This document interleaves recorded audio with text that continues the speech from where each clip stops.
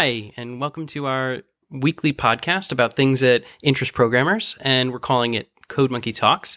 I'm your co-host, Brian Jackson, and I'm joined with... I'm Brian Demers. And Tim O'Brien. Thank you, Tim. We're very excited to have Tim on the podcast this week. What we're going to do today is we're going to talk about some news articles from the week, and then we are going to talk with Tim in depth about what he's doing at Walmart Labs. And then we are going to leave you with something to do at the end of the show. So let's get into it. So this next segment is In the News. We are going to talk about some current events, and we each pick a story, and we'll discuss it as a group. So, Brian, what was your story?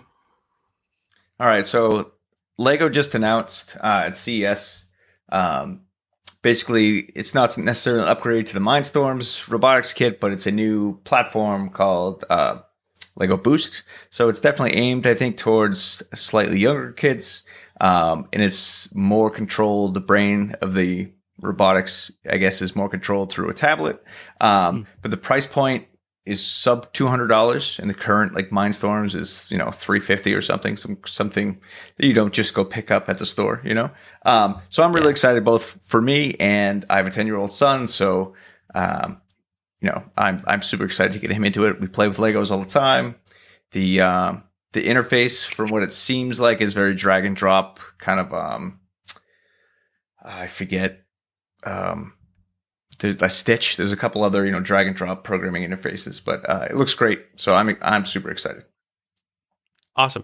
I haven't taken a look at it. Is it something that's based on Scratch from MIT? The Scratch is what I was trying to think of. Yeah. So I think it looks more like what is it? The Google port of Scratch, which is sorry, I forget what it's called, but there's another Scratch puzzle pieces, drag and drop. It looked like they had some loops, some basic things. So it should be pretty basic. But as with all of the other Mindstorms and other things they've released, there's always been third-party APIs and whatnot to do more advanced things. So I'm super excited for both the drag and drop portion and the potential of any other growth in there. Cool. Yeah, I'm a big fan of Legos. I've got a son who's 8, my daughter's 10. And we've got lots of Legos in our family, and I would love this as a platform because we haven't gotten to the Mindstorm stuff because of the price point. And so this sounds like it would be much more in our wheelhouse. Tim, do you dabble in Lego at all? My life is Legos. I have a 6-year-old and I have an 11-year-old. I just got finished putting the X-Wing fighter together. Brilliant. And I probably step on about 2 or 3 Legos a day, so I've got the wounds to show it. Awesome. Absolutely. and is it so it sounds like you said the X-Wing has a lot of the gear mechanisms and stuff. So you're not into just the plain vanilla no moving parts ones. You get into the moving stuff. For us, there's a couple of moving parts, but we try to keep it simple and go back to the basics. Yeah, because at that age, right? You don't want it to be too complex because I'm sure the builds get boring at some point, or you lose interest. And to be honest, I actually identify with the bad guy in the Lego Movie. I like to glue them together, but I'm trying to not do that. So. Yes, Fraggle. Yeah. Yes. Yeah, my kids have moved past the age where things get destroyed if I'm not around. So I feel you. There was definitely a point in my life where I was I would very much like to glue everything together so that when I get home at night, the stuff still exists. Right. So I wanted to talk about another news story. This one personally affected me. Yesterday, Adobe released a new version of Acrobat Reader, and it silently installed a new Chrome extension to the browser. And thankfully, Chrome, what it does is it will ask you every time you install an extension if you'd like to keep it or not. So it at least highlighted that this was installing something. But I just thought this was such a bad actor type of a move. I know I've had issues with Acrobat in the past, just with Adobe always popping up with asking for you to run the updates, which was annoying enough. But this is the first time where I've seen them kind of install something silently like that. I happen to be on Windows. I think both of you guys probably are on Mac. Is that true? Oh yeah. Yeah. I was chuckling when you brought this up because I remember those pains, but it's been a while. Yeah. Right. It's like Windows problem. It's also surprising because there's a very high profile hack that was reported about 2 years ago. People staying in really high end hotels were using hacked Wi-Fi access points that would try to upgrade Acrobat, and it would install malware. So, oh man, it's very interesting. Like if you work at Adobe and you're in charge of making these decisions, what goes into that? And I wonder internally, did anyone try to fight back and say, "Bad idea, don't do this"?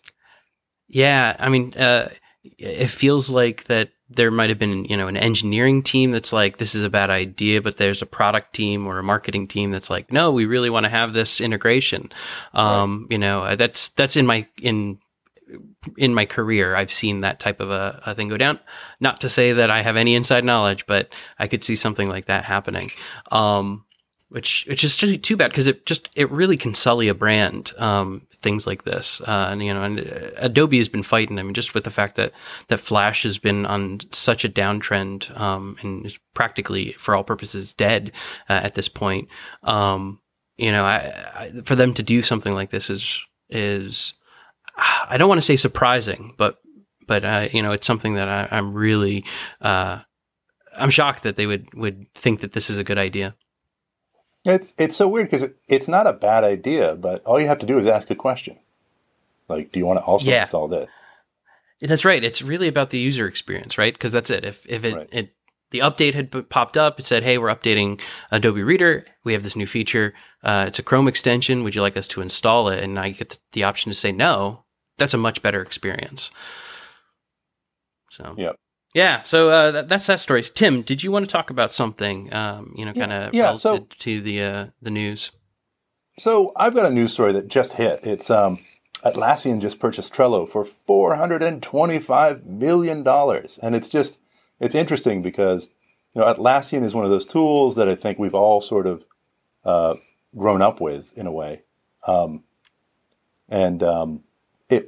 What strikes me as interesting is, you don't think of Atlassian as a company that's buying other companies for that much money.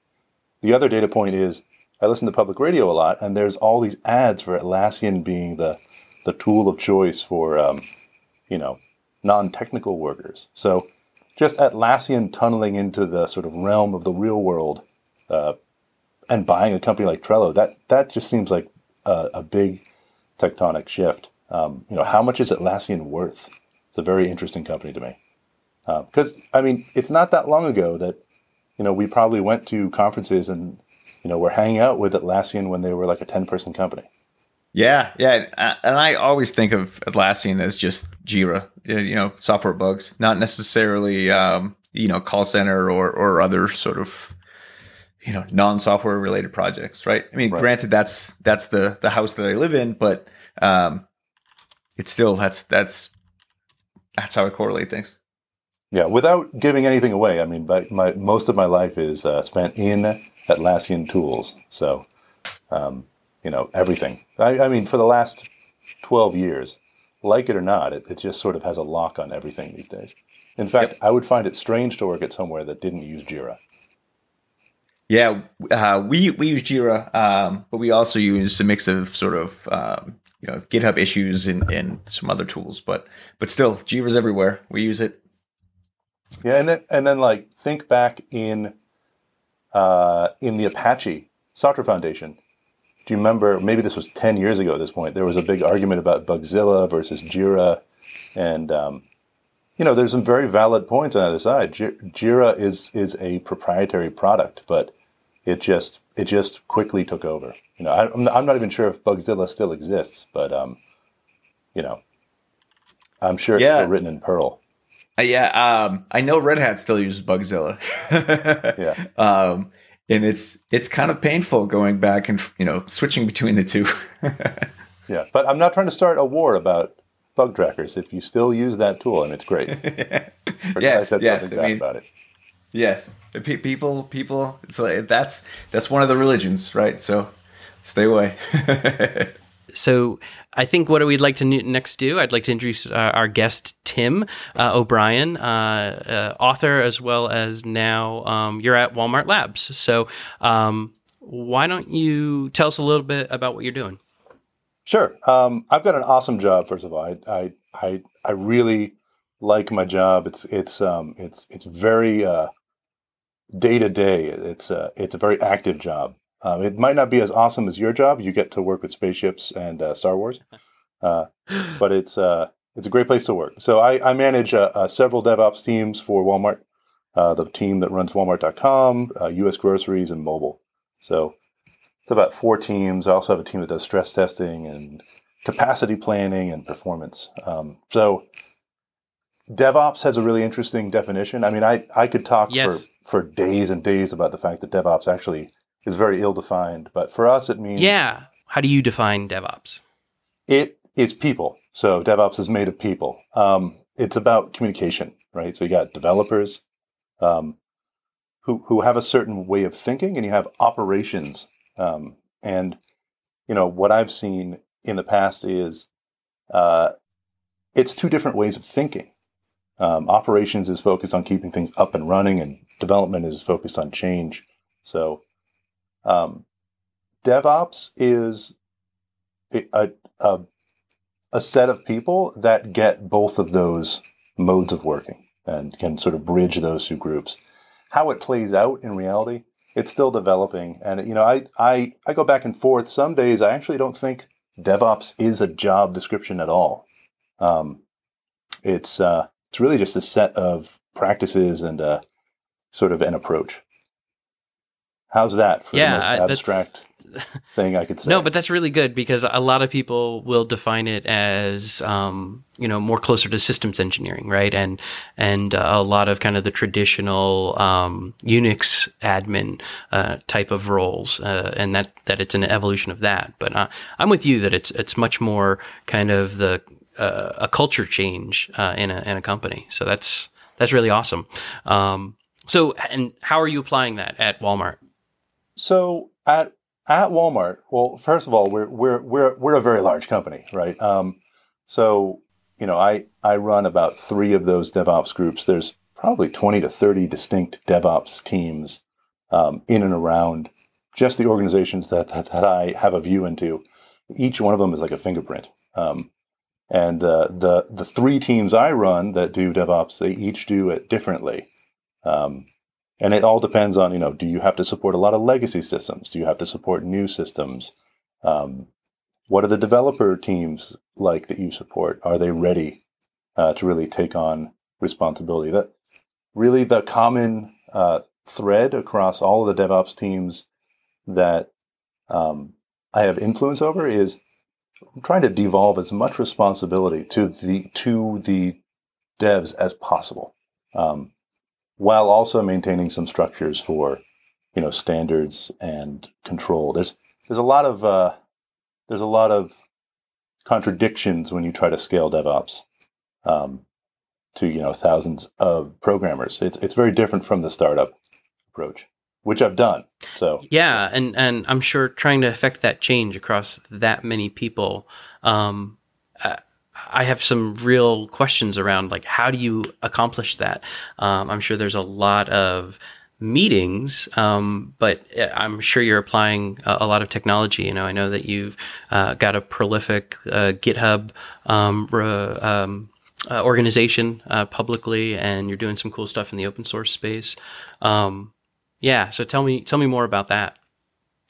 So we have a lot of different teams. So we have a team called Stratty, which is focused on building tools and building platforms, right? So the tools that we use to manage all of our OpenStack cloud. So we have, I think it's still true, we have the largest OpenStack cloud in the world. So, and to get there, we use a tool called OneOps, which is an open source platform as a service tool. And there's a whole host of other open source tools that we use.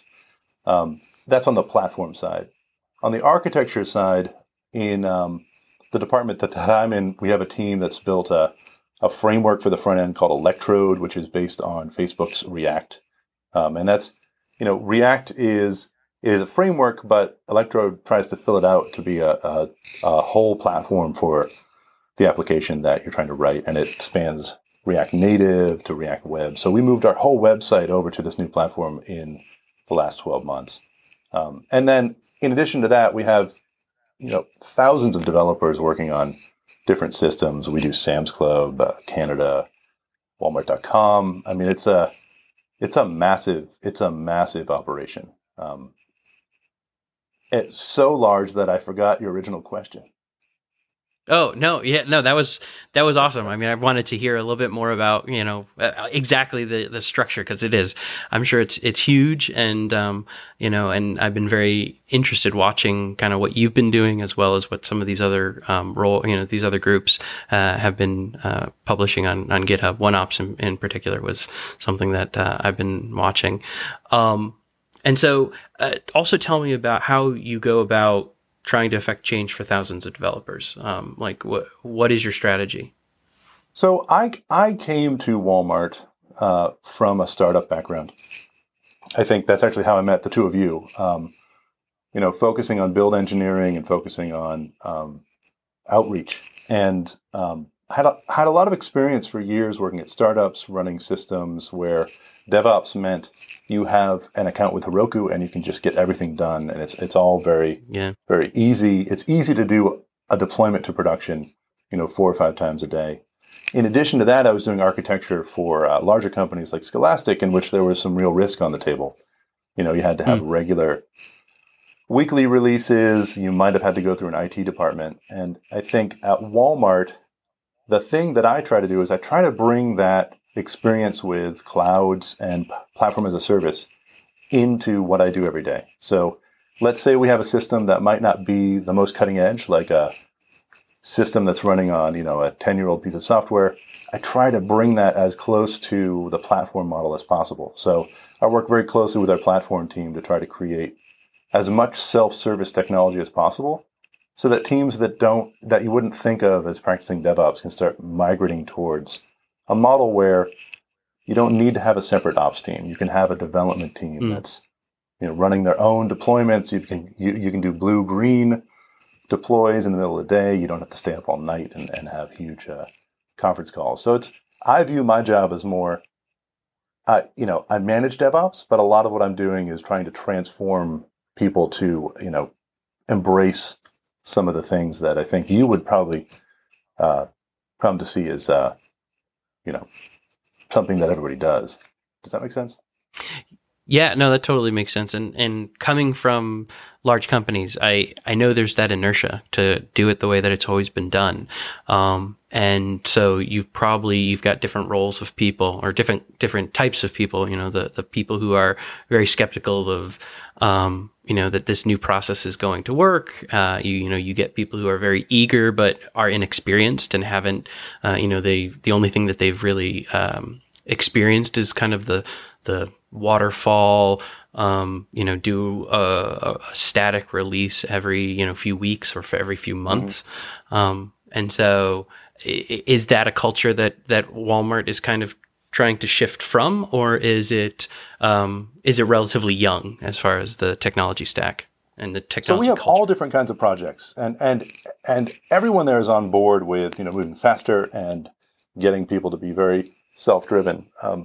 For me, though, it's more of at a large company, you always have some aspect of ITIL, and I've grown to know what these terms mean. ITIL, it's a set of practices. It's very rigorous. It reminds me as an application programmer, of old, Booch method ideas where you have to think about everything before you start coding, and everything has to be measured and monitored. And some of these ITIL based practices like production control and incident management, there is some process that you still have to maintain. I mean, there's real risk on the table, right? If the site goes down for a couple of minutes, it has real consequences. At the same time, if you want to have developers take more responsibility, you have to preserve some of that process, but then create structures that allow developers to move quickly with some, audits and with some accountability that goes along with it. So it's DevOps at scale. It really is about trying to bridge those two worlds. We can't just have thousands of developers coming to work every day saying, today I'm going to try to use Chef and see if it works, right? Mm-hmm. Yes. Yeah, exactly. That's great. But that still happens, right? So it's also about enabling a sort of democratic access to technology, but then putting in some governance gates so that if people want to experiment, they can experiment over here with the thing that's not, running all the transactions. Yeah, and so you've talked a little bit about the developer side. How about the operations side? Do you have an SRE team or a systems engineering team that is worried about the hardware and the data centers separate from the developers, or is part of the culture shift getting the developers closer to that infrastructure management? So the SRE team is new, and we are building out an SRE function, and it's part of the operations side. We have a NOC. I think the NOC is one of the reasons why I work for Walmart. I walked in the NOC the first time, and it's got that NASA feel to it. There's like multiple rows of seats, and there's like a protocol, and you get on conference calls. There's a guy who looks like John Glenn walking around. That sort of process is something that we're trying to find ways to make smarter and to automate as we go forward. So we have people watching the system, but they're not actually watching the system. We have a lot of automated systems. We use tools that can page us at any moment. We have multiple levels of alerting and monitoring and logging. I mean, we've got probably the largest Kafka installation out there. And then we've got I liken it to flying about 10 777s at the same time. We've got backup systems and 3 different logging systems. And if something goes down, I mean, which it rarely does, but if we do have an issue, I mean, we've got people immediately 24/7 coverage in 3 different locations around the world. I mean, it's fun. Wow. It sounds weird. So right? From an outsider's perspective, I could guess that there's a couple different parts of Walmart that need this type of technology. You've got Walmart.com, you've got like POS, in-store inventory, that type of system, and then you've got like the logistics of moving, packages from warehouses and stuff. Am I correct? Is there anything I've missed? How many of those parts of Walmart are a part of kind of the scope of what you're trying to build infrastructure for? So I am focused mostly on e-commerce, and you are right. There's a separate systems for distribution centers. There's separate systems for stores. I mean, there's a whole army of people who are just online every day trying to make sure that the customer can get what they want as quickly as possible. My focus is on uptime for the site. We have every possible monitoring system you could think of, watching the thing 24/7. If something goes bump in the night, there's a whole team that just tackles it immediately. It's one of the reasons why I think I work for Walmart is because I was attracted to this always on 24/7 approach. Any moment of the day, something can happen, and everybody is just all hands on deck. And I like that sense of urgency. That's great, especially at a big company. I mean, sometimes you hear, larger companies are sluggish or slow to adopt things. So it's great to hear that, and you can find sort of the excitement in a big shop. Yeah, but in terms of what I try to do to influence people, I mean, my new thing I'm doing is I'm telling people, go take a break. Go do something. Go use Heroku for a week. Expense it. Come back with those same sets of expectations. It's easy for people people who have worked somewhere for a number of years to not really see what's out there. And I think one of the things I'm trying to do is as far as what we do in terms of, tools and builds and systems and clouds is go out there and use it and come back here and demand the same level of ease of access and self-service. That's exciting. And so is it that you are actually at that level, that you've got an internal platform as a service that you've created, or is it at a different abstraction layer? Are you only at like the infrastructure as a service abstraction at this point? So we have a platform as a service. It's called OneOps, and what it does for you is it takes care of spinning up the VMs. We've got packs. It's at the point where if you have a Tomcat app or a Node app, the developer really needs to say, these are the coordinates in Nexus, and this is the type of VM I want, and it can take care of scaling across clouds, multiple data centers at once. So if you look at it, that's another part that I find interesting. If you look at our fleet of VMs for our production website, I'm not going to tell you how many VMs because I'm trying to be careful not to give out too many details, but tens and thousands of VMs you can spin up in about 2 hours, and then you can scale it up and down. It can breathe with the traffic over the day because it's got auto scale built in. And one of the big things that Walmart does, so a couple things really surprised me when I started work there. We can't just do it on one cloud provider. Everything Walmart does has to be sourced from multiple vendors, right? So one of the big things about OneOps is that it allows us to have mixed clouds. So we have our own data centers, and then we have, public cloud providers that we distribute load over. And we can view it all as one single system, right? And that's to avoid getting locked into one specific vendor for our public cloud. And that's one of the big things for why we built out the tool the way that we did. I get that. Yeah, I know that at several of the companies that I've been at, it's been about positioning yourself that you can burst out and be elastic out to public cloud instances and public cloud vendors without needing to be locked into them. And so I totally get that motivation. It's not totally lock in. I mean, it's also flexibility, right? So what happens when we need 10,000, 20,000 more VMs and our provider doesn't have it? So by using something like OneOps, we can burst into other clouds. And we've created you can think of it as a abstraction on top of clouds. So we can go to OpenStack, we can go to Azure, we can go to different cloud providers very quickly. That's cool. So tell me a little bit more about your day to day. What is it that you're, how are you interacting with developers? Or is it that you're more interacting with, a team of folks that are working on these platforms? So I tend to focus on one of our markets every day. So I might focus on groceries one day. I might focus on USGM, which is our .com site, the next day. And if you think about DevOps supporting a team of hundreds of programmers split up into about 20 groups. So if you want to think about USGM, what my team's job is we're here to provide a backstop for sort of production issues. We're here to help developers think about scale up front, right? So how are you going to develop it such that we can deploy it over several clouds? How are you going to develop it so that we're thinking about performance and monitoring up front?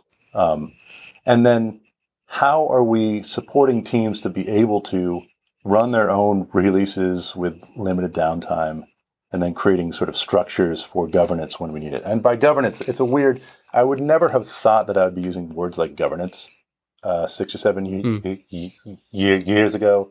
But imagine if you had a company that used a tool that was similar to Heroku. And you could just let your programmers free and say, deploy to production whenever you want. Well, there's always going to be bugs and there's always going to be problems. So you would have to create a system to track what people are doing and to sort of keep track of, downtime events and who's doing what and which of your releases are going live when. So a lot of our teams that do DevOps end up doing a sort of a meta DevOps and then an air traffic function where we just keep track of what's changing. And then And then we're the team that connects developers to other parts of the org, like InfoSec and the infrastructure teams and the platform teams. Right. So with that sounds like there's a real opportunity for integrating automated testing into that, either at the kind of the unit test level all the way up to functional tests that are run against sites. How much does that tie into the monitoring? Like, is that what's, a developer has to include testing as part of what they're deploying, or I'm trying to get my head around that governance. It's a spectrum, right? So right now, our Electrode applications, we've actually split our DevOps function into two parts. There's a team that focused on building tools, right? And then there's a team that I run which is focused on more sort of ops and production network architecture. If you look at that tools part, when you're running at scale, it's not just that you have unit tests. It's not just that you have functional tests.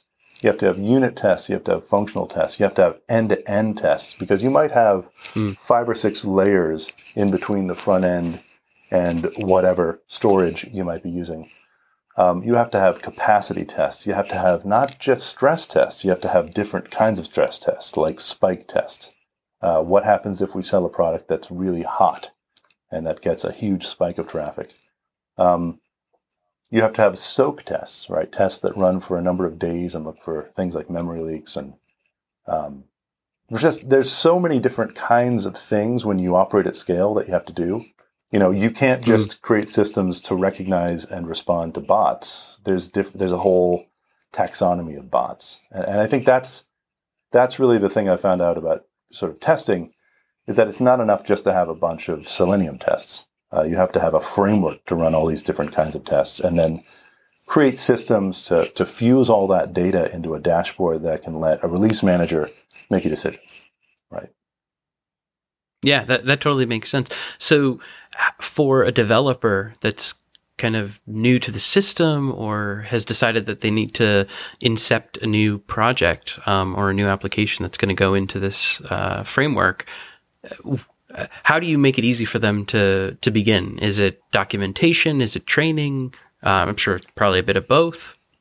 So we've got a group we've got a really great group down in Carlsbad, which is I think just north of San Diego, and they are focused on our tools for automated testing, and they have regular training sessions, but they're also very self-service. These are people who have come into the company and they've experienced tools like Heroku.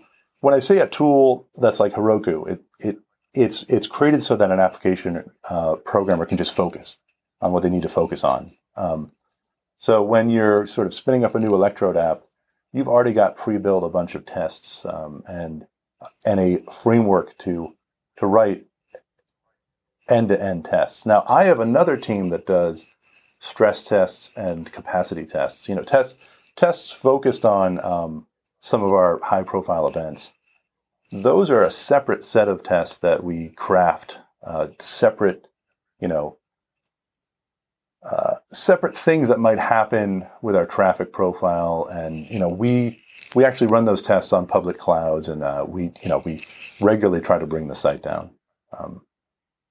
But at a normal company, you might have one team focused on testing. We have 4 or 5 focused on different kinds of tests. It can get somewhat overwhelming, the level of complexity that you get into once you have to scale something to the size of business that we have. There's just a lot of complicating factors. Does that make sense? Yeah, that totally makes sense. And does a lot of the requests for new applications or that the internal demand for the business, is that coming top down, that it's actually like management is deciding that, all right, we need to create a new section for this part of the site or things like that? Or are you also trying to support kind of the bottom up, like I'm a developer. I just want to write a tool that maybe it's going to only be internal, but you know what? You have the ability to go and push this public. And what does that look like for them? Because like you said, the governance, I'm sure you don't want to just have something live on Walmart.com just because some random developer wanted to push the go button.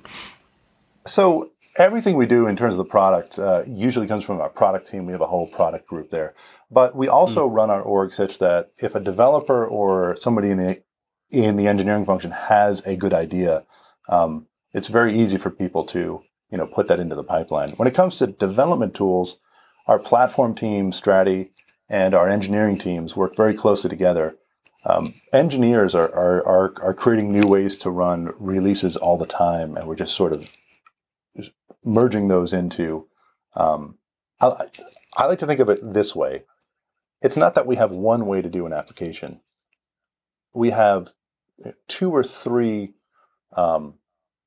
very well supported roads that people can sort of travel on, right? When it comes to dev tools, teams are really free to innovate and create their own tools, but there are a set of tools that we support.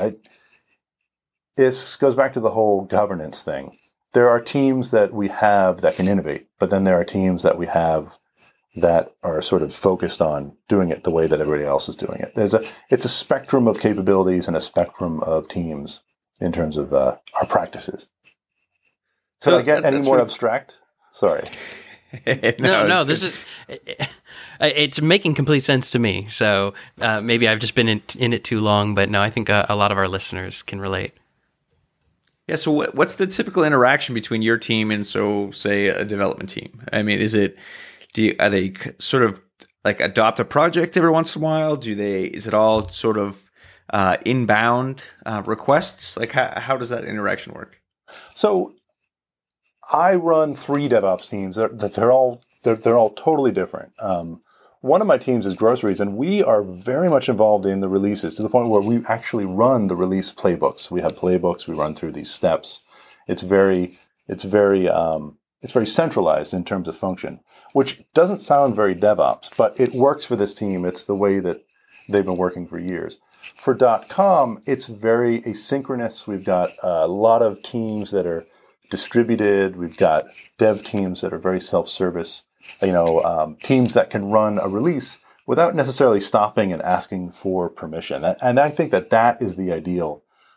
From a day-to-day perspective, it really depends on what time of year it is and sort of what the load is on DevOps. But DevOps for what I do is really more focused on meta DevOps, which is setting up a structure so that developers can take more ownership, right? To the point where, we have a front end support team that fields, fast reaction response to incidents that might happen. And we're trying to move more of that back to the developer.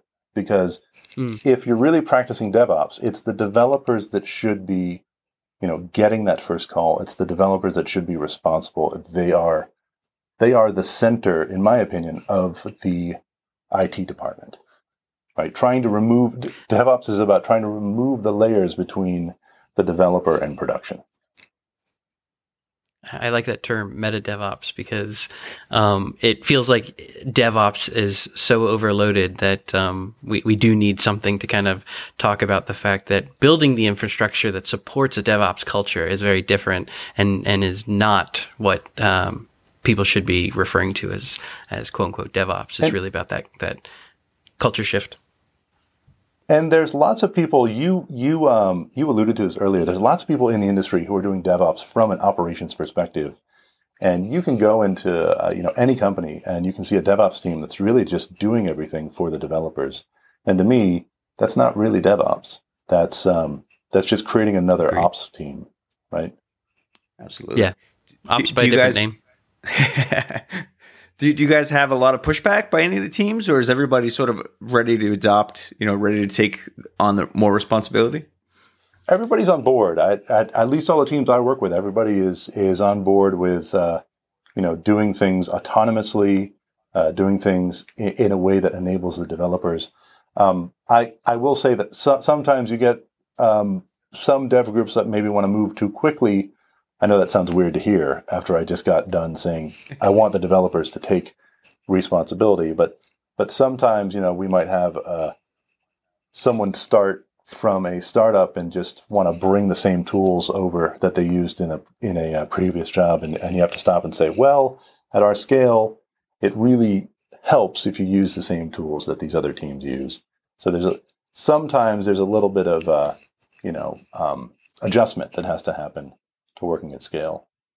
And I think I've talked to other people at other companies who also practice DevOps at a very large scale. That is a challenge. The message of DevOps that the three of us have sort of been hearing for the last, 8 years now, is one of individual empowerment. And I still believe that DevOps is about individual empowerment and developers being able to make choices and have control without going through a restrictive ops group. At the same time, you can't have a complete autonomy when you have thousands of developers. So it's a paradox, right? Wow.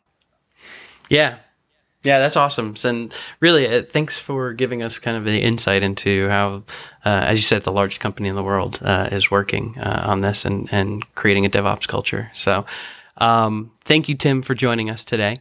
Where can our listeners find out more about what you're working on?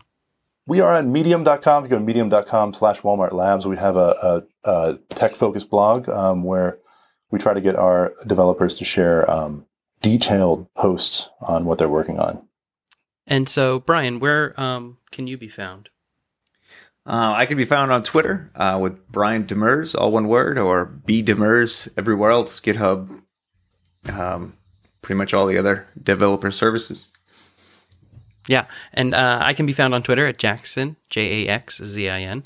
But before we go, let's leave our listeners with something to do. And so this is where each week we'll leave you, the listener, with something to watch, read, play, or try out some other way. So, Brian, what did you want to leave our listeners with? All right, so last week after the show, Brian and Chris introduced me to both Rescue Time and... sorry, I'm drawing a blank here. It was Gyroscope, right? Thank you. Both Rescue Time and Gyroscope. It's been great. I've been sort of tracking what I've been doing online and tracking the applications I'm using. It's somewhat creepy, but it also gives me more insight to what I've been doing and where I've been spending, focusing. Rescue Time has been pretty good, fairly accurate as far as when I'm visiting. Stack Overflow, it knows I'm, more or less doing development. So it's really neat. It's really cool to see. So check it out. Both rescuetime.com and I think gyroscope.app. What is it? Yeah, it's funny. It's like Gyroscope, but the PE is the dot is the top level domain. So it's hard to pronounce. Yep. Yeah, exactly. We'll have a link in the show notes. Yeah, exactly. And I want to share folks with, we're early days here in the podcast, and one of my go-to books is Continuous Delivery by Jez Humble. We will have a link in the show notes to it, but it is almost a Bible to me. It's a book that I refer to frequently. It was definitely something that opened my eyes to just how to do continuous delivery. I can't really sum it up better than the title of the book. So with that wraps up our show. Be sure to check us out at our website, codemonkey.fm, and email us at feedback@codemonkey.fm for ideas of things you'd like us to talk about, or if you just have feedback about the show. And if you'd like to chat with us, we have two places. You can go to our subreddit, codemonkeytalks.reddit.com, or we have a Slack team that you can join. So if you go to slack.codemonkey.fm, you can join us there and chat with us. So we'd love to hear from you. Also, hey, if you like this episode, do us a favor, review us on your favorite podcast finder. That just surfaces us to listeners who are trying to discover us. We're on iTunes, Google Play, Overcast, Stitcher, a couple of the others. It would be really great if you could help us get heard by more people. So thanks for listening. Thanks again to Tim for joining us, and we'll see you next week.